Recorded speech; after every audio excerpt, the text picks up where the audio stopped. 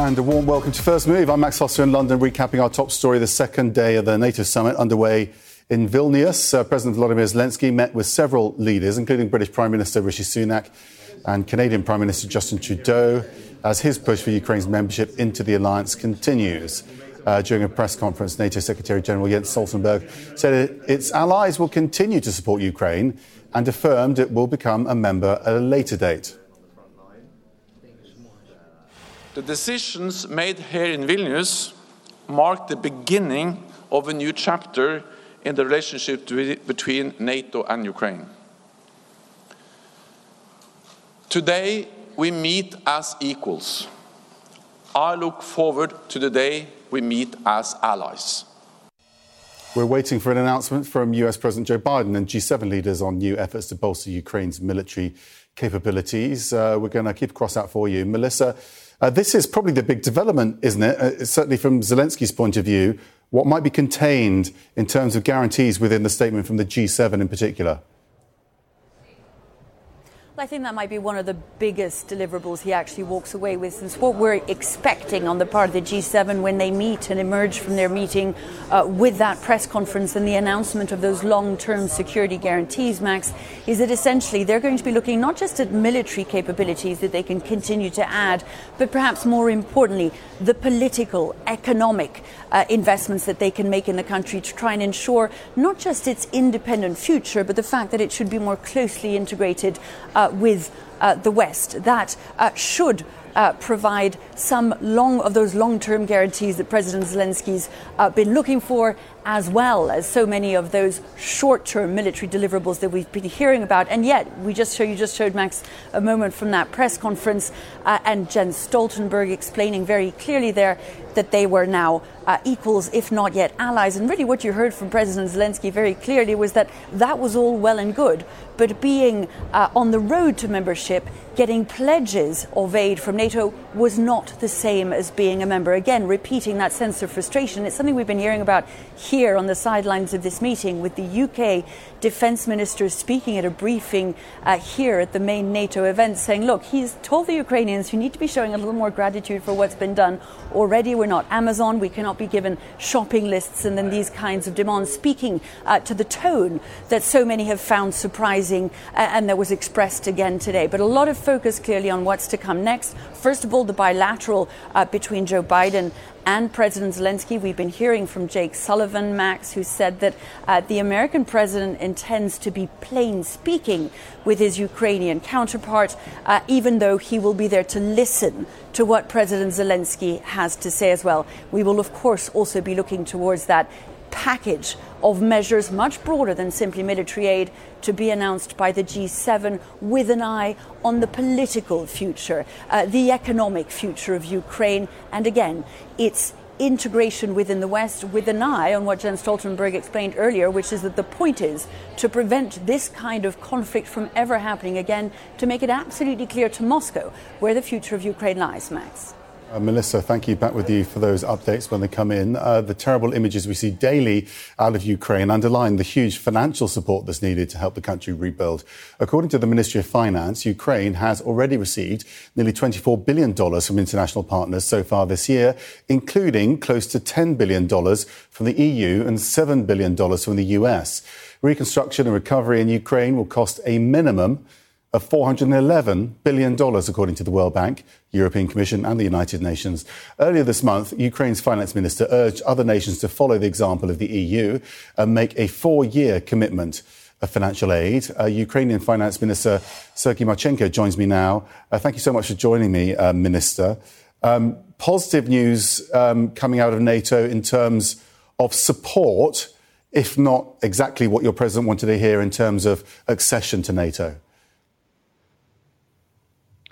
Yes, I think that any positive news from the Vilnius is good for us, but of course we haven't achieved our main goal, at least to receive some clear signals when and what period Ukraine can be part of NATO.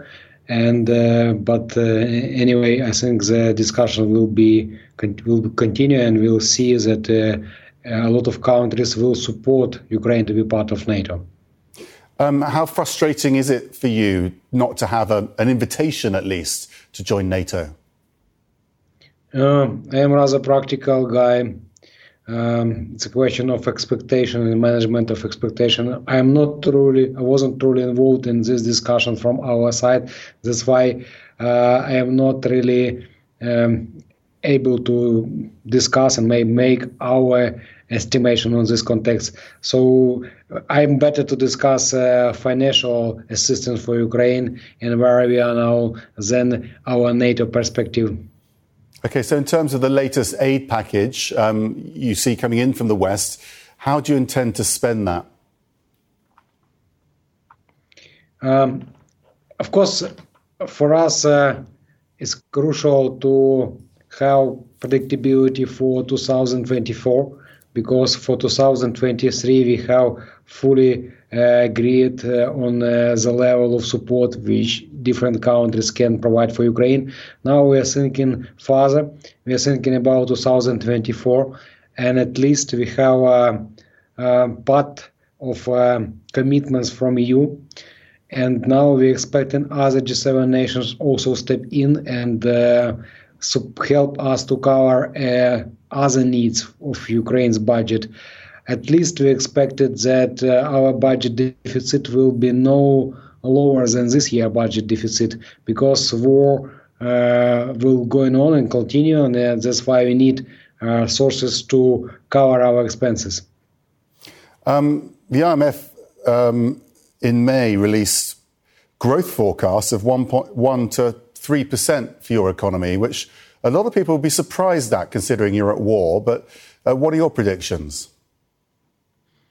I'm rather optimistic. I think that this year quite achievable to get 3% GDP growth. Of course, we have a clear explanation why is it so, because of a low basis of last year. Last year we lost at 29% of our GDP. That's why it's easier to start even minor growth when you have so drastic decline last year.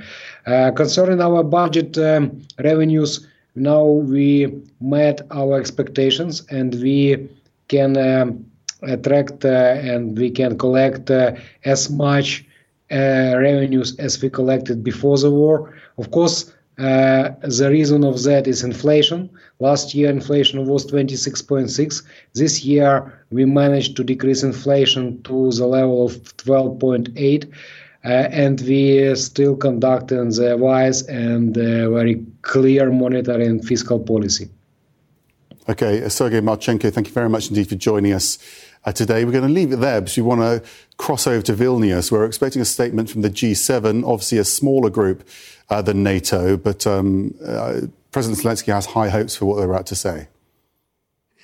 本日こうしてウクライナ支援に関する共同宣言を発表できることを大変嬉しく思っています。I am pleased to be able to announce the joint declaration on support for Ukraine today. 5月の G7 広島サミットでは幅広い招待国の皆さんも含めた議論を通じて世界のどこであっても力による一方的な現状変更は許してはならない。また、法の支配に基づく自由で開かれた国際秩序を守り抜いていかなければならない。こうした点において一致をすることができました。At the G7 Hiroshima summit, by engaging in discussions that included a wide range of invited countries, we agreed that unilateral attempts to change the status quo by force or coercion are unacceptable anywhere in the world, and to safeguard a free and open international order based on the rule of law. 広島サミットから時を置かずして、こうして G7 首脳とボロディミルで再び集まることができたこと、意義深いものだと思います。I feel that it is truly meaningful that we, the G7 leaders, and Vladimir have gathered once again today. 今後、ウクライナ支援という考え方を共有するいかなる国にもこの宣言は開かれています。多くの国々がこの宣言に参加することを期待いたします。Going forward, this declaration will be open to any country that shares the intention to support Ukraine. I hope many countries will choose to join. G7 はこれからもウクライナに寄り添っていきます。我々の連帯は決して揺らぐことはありません。The G7 will continue to stand by Ukraine. Our solidarity will never waver. ありがとうございました。Thank you. Thank you very much.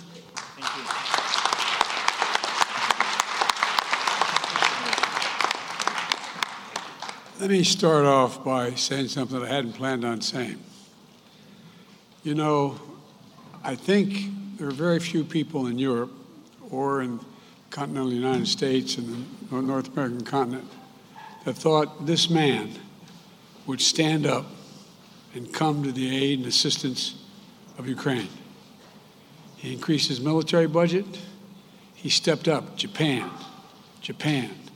because he understood that when any part of the world has 185,000 people, soldiers crossing a border, stealing sovereignty from another nation, that it affects the whole world. I want to thank you again publicly.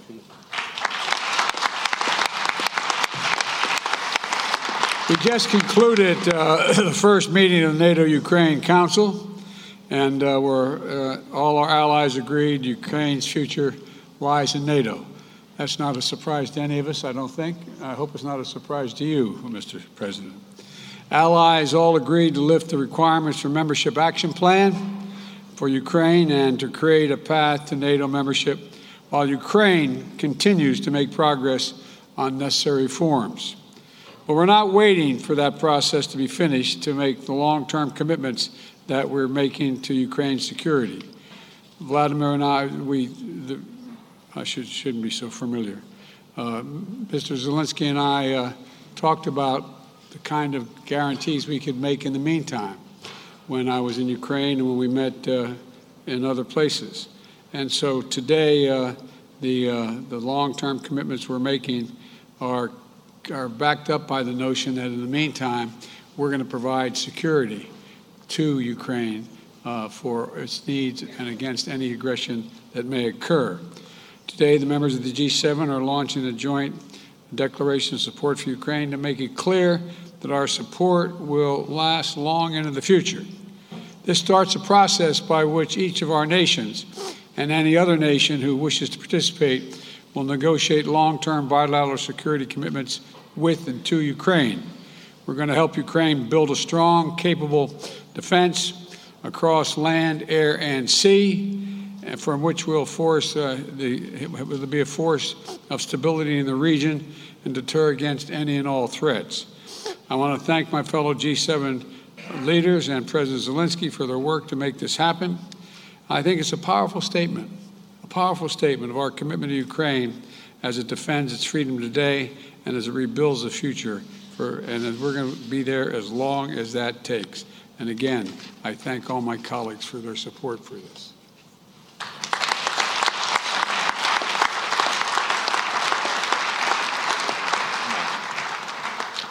Thank you very much, Mr. President, President Biden, Prime Minister Kishida, Chancellor, see you, Chancellor Scholz, Prime Minister Sunak, President Macron, Prime Minister Trudeau, Prime Minister Meloni, President Michel, President von der Leyen. Great honor to be here. The outcome of the NATO summit in Vilnius is a very much needed and meaningful success for Ukraine. And I'm grateful to all leaders in NATO countries for very practical and unprecedented support, considering decades of our relations support for Ukraine. Today, there are security guarantees for Ukraine on the way to NATO, an important package of security guarantees. Today, we are coordinating with the G7 countries the framework for security guarantees that shall be further extended through arrangements with our key partners, bilateral and multilateral agreements. And Ukrainian delegation is bringing home significant security victory for the Ukraine for our country, for our people, for our children. It opens for us absolutely new security opportunities. And I thank everyone who made it possible. Thank you, dear colleagues. Thanks you. Thanks, Lithuania and Jens Stoltenberg. Thank you very much. Slava Ukraini. This concludes the speaking program. Please remain seated for the family photo.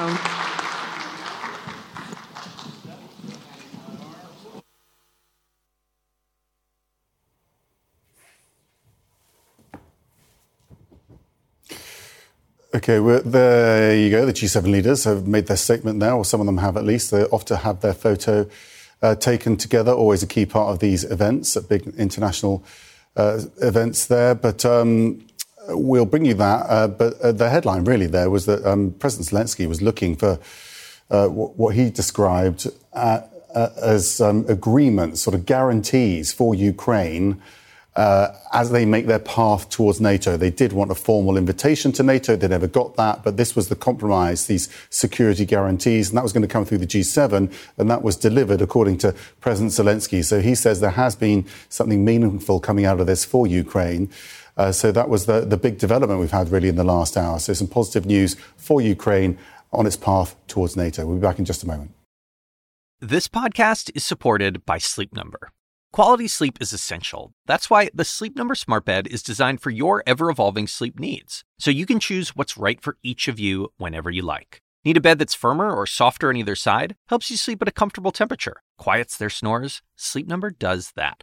Only Sleep Number Smart Beds let you each choose your ideal comfort and support, your Sleep Number setting. Sleep Number Smart Beds learn how you sleep and provide personalized insights to help you sleep better. All Sleep Number Smart Beds feature cooling, pressure-relieving comfort layers for soothing sleep throughout the night. Temperature-balancing bedding is designed to move heat and moisture away when you're hot. When you're cool, they hold their energy to help warm you. Sleep better together.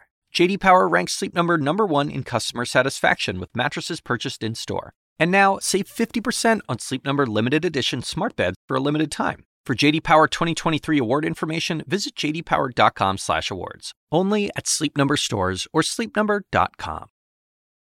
I'm Dr. Sanjay Gupta, CNN's chief medical correspondent. This week on Chasing Life, I'm a health reporter and have been for 15 years. And even I feel overwhelmed by some of the things I read about the stuff we're eating. My colleague Meg Terrell wanted to take a deep dive into something you've probably heard a lot about recently: ultra-processed foods. There is a lot to learn there, some fascinating stuff, and some of it is probably going to change the way you shop.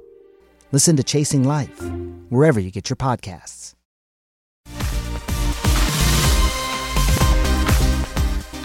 Welcome back. These are images of the family photo of the G7 that we've just received in after their statement publicly. They gave a declaration. Here we are, them all coming together. It's always good to see these moments, isn't it? They don't happen that often. The real sort of sign of the world powers, the 7 most powerful economies in the world gathering together there, and representatives from the EU as well. What we just heard from President Biden was that the G7 have agreed to provide security to Ukraine against any aggression that may occur, clear support lasting long into the future. And President Zelensky coming in afterwards saying that was a meaningful success for Ukraine. These security guarantees are for NATO as it makes its part, for Ukraine as it makes a path towards NATO. He didn't get what he ideally wanted, which was a formal invitation to NATO, but he is receiving formal guarantees of security as we approach that time, which will come one day, President Biden said. We'll continue to bring you live updates from the second and final day of NATO summit in Lithuania here on CNN. But first, an important and encouraging new read on the path of US prices. New data shows US consumer inflation rising at a 3% rate year over year in June. This is the first time in more than 2 years that headline inflation has come in below 4%. It also is the 12th straight month of easing inflation. The all-important core rate that factors out volatile food and energy prices is easing too, to under 5% on a yearly basis. Both the headline and core numbers came in lower than expected. The market reaction, of course, positive. All the major US averages are rallying in early trading, with tech stocks in the lead. US bond yields are pulling back after the report too. For more on today's inflation number, I'm joined by Michael Gapin, the head of US economics at Bank of America Securities. Thank you so much for joining us. And we've seen the reaction from the markets. I guess it's this core figure that's really impressed them. That's right. So there was evidence, another month of evidence that inflation is gradually dissipating in the U.S. economy. And we saw a further moderation in services inflation, which is kind of a key consideration for the Federal Reserve because it in some ways reflects the strength of the domestic economy. We do expect weakness in some goods prices, but there was a broad-based softness in the report, and I think it's a very good report for the economy and the outlook for disinflation and a stabilization in inflation going forward. Were there particular sectors moving more than others? Well, we did see for the first time in several months, used car prices began to fall again. They had been falling for a while. They were up dramatically during the pandemic. They were up about 50% during the pandemic, and we have expected them to come back down as new auto supply has come on board. That was happening, and then it stopped. Now it appears to be happening again. I think that would be considered good news. Airline prices came down dramatically on the month. But a key consideration for the Federal Reserve has been what we call shelter inflation, or rental inflation, housing inflation. That actually moderated further. It's still rising, but it rose 0.4 on the month versus 0.5 or 0.6. So again, showing signs of slowing. So I would point to those three categories: housing inflation, airlines, as well as used cars. How will the important thing, obviously, is how the Fed will react to this. Have you any sense, do you think, having looked at their, most recent decisions? I do think what they're telling us, and I think what the data in totality supports, not just the inflation data, but the labor market and other activity data, suggests the Fed will raise its policy rate another 25 basis points, or 0.25%, at its July meeting later this month. But I think after that, things are still very open-ended. We think that they will do one more 25 basis point increase after that. But if inflation continues to surprise to the downside, maybe they don't. So I think the outlook is very data dependent. I certainly think more action in June is forthcoming, and we'll see what happens after that. Energy and food prices obviously affecting people directly, and they have been really feeling it, haven't they? What do you expect to happen there? Right there, and as you mentioned in the lead, energy prices have been coming down very dramatically over the last year, but there's kind of big base effects here because they peaked in last June, July. So the headline rate of inflation has come down as energy prices have stabilized. But this month, food prices were up a tenth or two, energy rebounded about 0.5%, gasoline prices were up 1%. So I think most of the improvement there is in the rearview mirror. And we need to be watchful for signs that a still strong U.S. economy and global economy pushes energy prices higher. Michael Gapin of Bank of America Securities, thank you so much for joining us with your insight today. Now, coming up, the U.S. is trying to contain the damage after a serious cybersecurity breach. Hackers targeting U.S. government agencies. Details just ahead.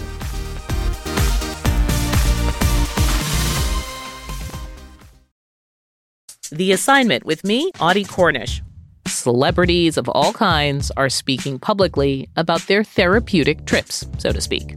It turns out there is a burgeoning industry ready to serve the new influx of people who find themselves turning away from traditional mental health therapy. The gap between what we know and what we don't about psychedelic therapy. Listen to The Assignment with me, Audie Cornish, on your favorite podcast app.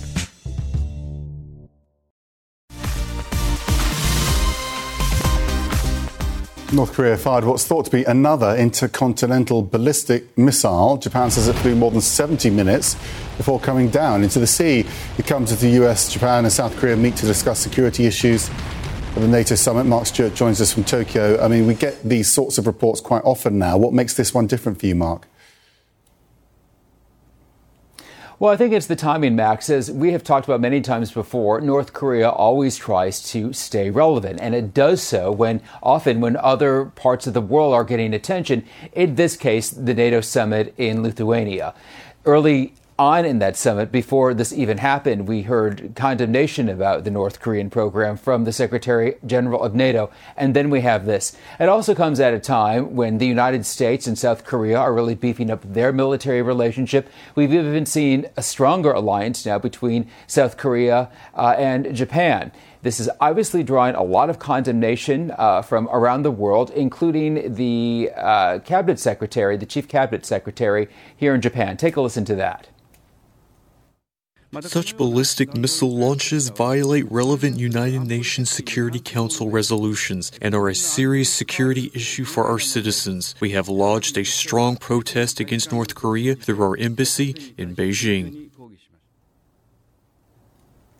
That is the reaction from Japan. South Korea also responding very strongly. There is a cabinet meeting involving the president, who is now in Lithuania, an emergency cabinet meeting, if you will, where there was warnings of consequences to North Korea. Max, finally, we should point out that not only was this missile in the air for a long time, seen as a marked advancement, it also was an intercontinental ballistic missile with the potential to hit U.S. soil. In terms of reactions, what sort of options are open to the authorities without, the other countries, without provoking North Korea? Right. This is something that happens over and over again. It'll be interesting to see just how much of a diplomatic discussion this becomes. China obviously has a relationship with North Korea. That's why Japan turned to the Beijing embassy to perhaps see if China can perhaps put some pressure on this to kind of lower the temperature, if you will. But right now, the issue is this. The United States does not recognize North Korea in a diplomatic way. Under President Trump, there were discussions. Under President Biden, there has been no conversation. So that's going to be a very difficult thing to balance and battle for that reason, Max. OK, Mark, thanks for joining us from Japan with that. The US and Microsoft are sounding the alarm on a serious new cybersecurity threat. They say hackers have breached the email accounts of 24 organizations, including US government agencies. Microsoft says the hackers are based in China and they're focused on espionage. Sean Lingas joins me now. What more information are we managing to get on this one, Sean? Hi, Max. Well, this broke overnight here on the East Coast, so it's been a fun several hours. But what we know right now is CNN reported this morning that the State Department was effectively patient zero in this hack, meaning they were the first to detect the intrusion into their email accounts, and they in turn alerted Microsoft, and that set off this sort of goose chase for the hackers and to try to evict them from networks. It's a very targeted attack, meaning these alleged Chinese hackers are after very specific information from high-level officials. And it's like you said, it's only a handful of federal agencies, and they're trying to pick out information from the unclassified email system. So the Biden administration is pointing out that they were first to detect this and not Microsoft. So there's some finger pointing going on. But this is more of the same in terms of the long-running, very challenging Chinese espionage threat facing U.S. government agencies and corporations, according to outside experts, not just government sources, but outside experts and well-documented activity from the Chinese. Now, the Chinese typically deny this and point out that the U.S. government in turn conducts its own hacking, but the scale and sophistication that we're seeing sometimes from the Chinese is something that really keeps U.S. officials up at night, Max. And does the US have the capability to deal with them, with these more sophisticated attacks? They've invested. The U.S. government has invested billions in software and in personnel to try to detect these hacks. And the challenge here is that all it takes is one opening for well-trained hackers to get in. So it's not like they need. They need to be right once, and the U.S. government needs to be right all the time. So it's very much on the defensive. So they are getting more capable, but the cards are in some ways stacked in favor of the attacker, Max. Okay, Sean, thank you very much for bringing us that. Welcome back to First Move. Extreme weather throttling parts of Asia, from Japan, where heavy rain has triggered deadly flooding and landslides, and China suffocating amid an historic heatwave. India, more and more people are dying after torrential monsoon rains as well. Anna Corin is in Hong Kong with the very latest. Extreme weather across Asia has experts convinced the continent is bearing the brunt of climate change. In Japan, unusually heavy rain in the country's mountainous southern island, Kyushu, has caused extensive flooding and landslides. Homes have been washed away, hospitals flooded, electricity and water cut off. The Japan Meteorological Agency has described it as the heaviest rain ever on the island. 8 people are dead and 4 are missing. These are the latest numbers from authorities. Rescue and recovery operations are underway, and more rain and storms are forecast for the island and southwestern Japan. Let's turn our attention now to China, where dangerous heat is causing severe problems. Temperatures are in the mid-30s and are expected to climb even higher in the coming week, possibly reaching 40 degrees in parts of South China. The China Energy Investment Corporation, the world's largest coal-fired power generation company, said the volume of power generated on Monday reached a historic high, with energy loads continuing to rise in southern and eastern China. Even zookeepers in Shanxi province, northern China, are trying to keep animals cool by giving them blocks of ice to hug and lick. While in other parts of the country, heavy rainfall is causing flooding. The extreme weather across China comes as US climate envoy John Kerry travels to Beijing this weekend for climate talks with Chinese officials. Meanwhile, in India, heavy rainfall has caused flash floods and landslides in Himachal Pradesh, where the death toll stands at 31 and more than 2,000 people have been evacuated. The government said relief efforts are underway and emergency crews are working to reopen roads affected by landslides. In neighbouring Punjab state, 10 people have been killed so far. Schools have been closed here and other affected areas to prevent further disasters. The only good news is that rainfall in both states is expected to ease in the coming days. Anna Corin, CNN, Hong Kong. Members of the Screen Actors Guild could join members of the Writers Guild of America on the picket lines as soon as tonight if they're unable to reach an agreement with movie studios. SAG-AFTRA agreed to mediation with the Alliance of Motion Picture and Television Producers, but says it won't extend today's deadline. The contract between the two expired on July the 1st and comes at a time when studios are pinching pennies whilst performers are fighting for better and more fair compensation. If a strike goes through, it could be the first actors strike in more than 40 years in Hollywood. And finally, Britney Spears is leaping into the literary world, saying she's ready to tell her story, quote, on her terms, in a highly anticipated new memoir called The Woman in Me. Set for release on October the 24th, blockbuster publishers Simon & Schuster snapped up the rights for what's said to be an eye-watering sum. Fans across the world are falling over themselves to hear about Spears' life after she successfully fought to end a 13-year court-ordered conservatorship. That is it for this show. Connect the World, though, is up next for you. Stay tuned.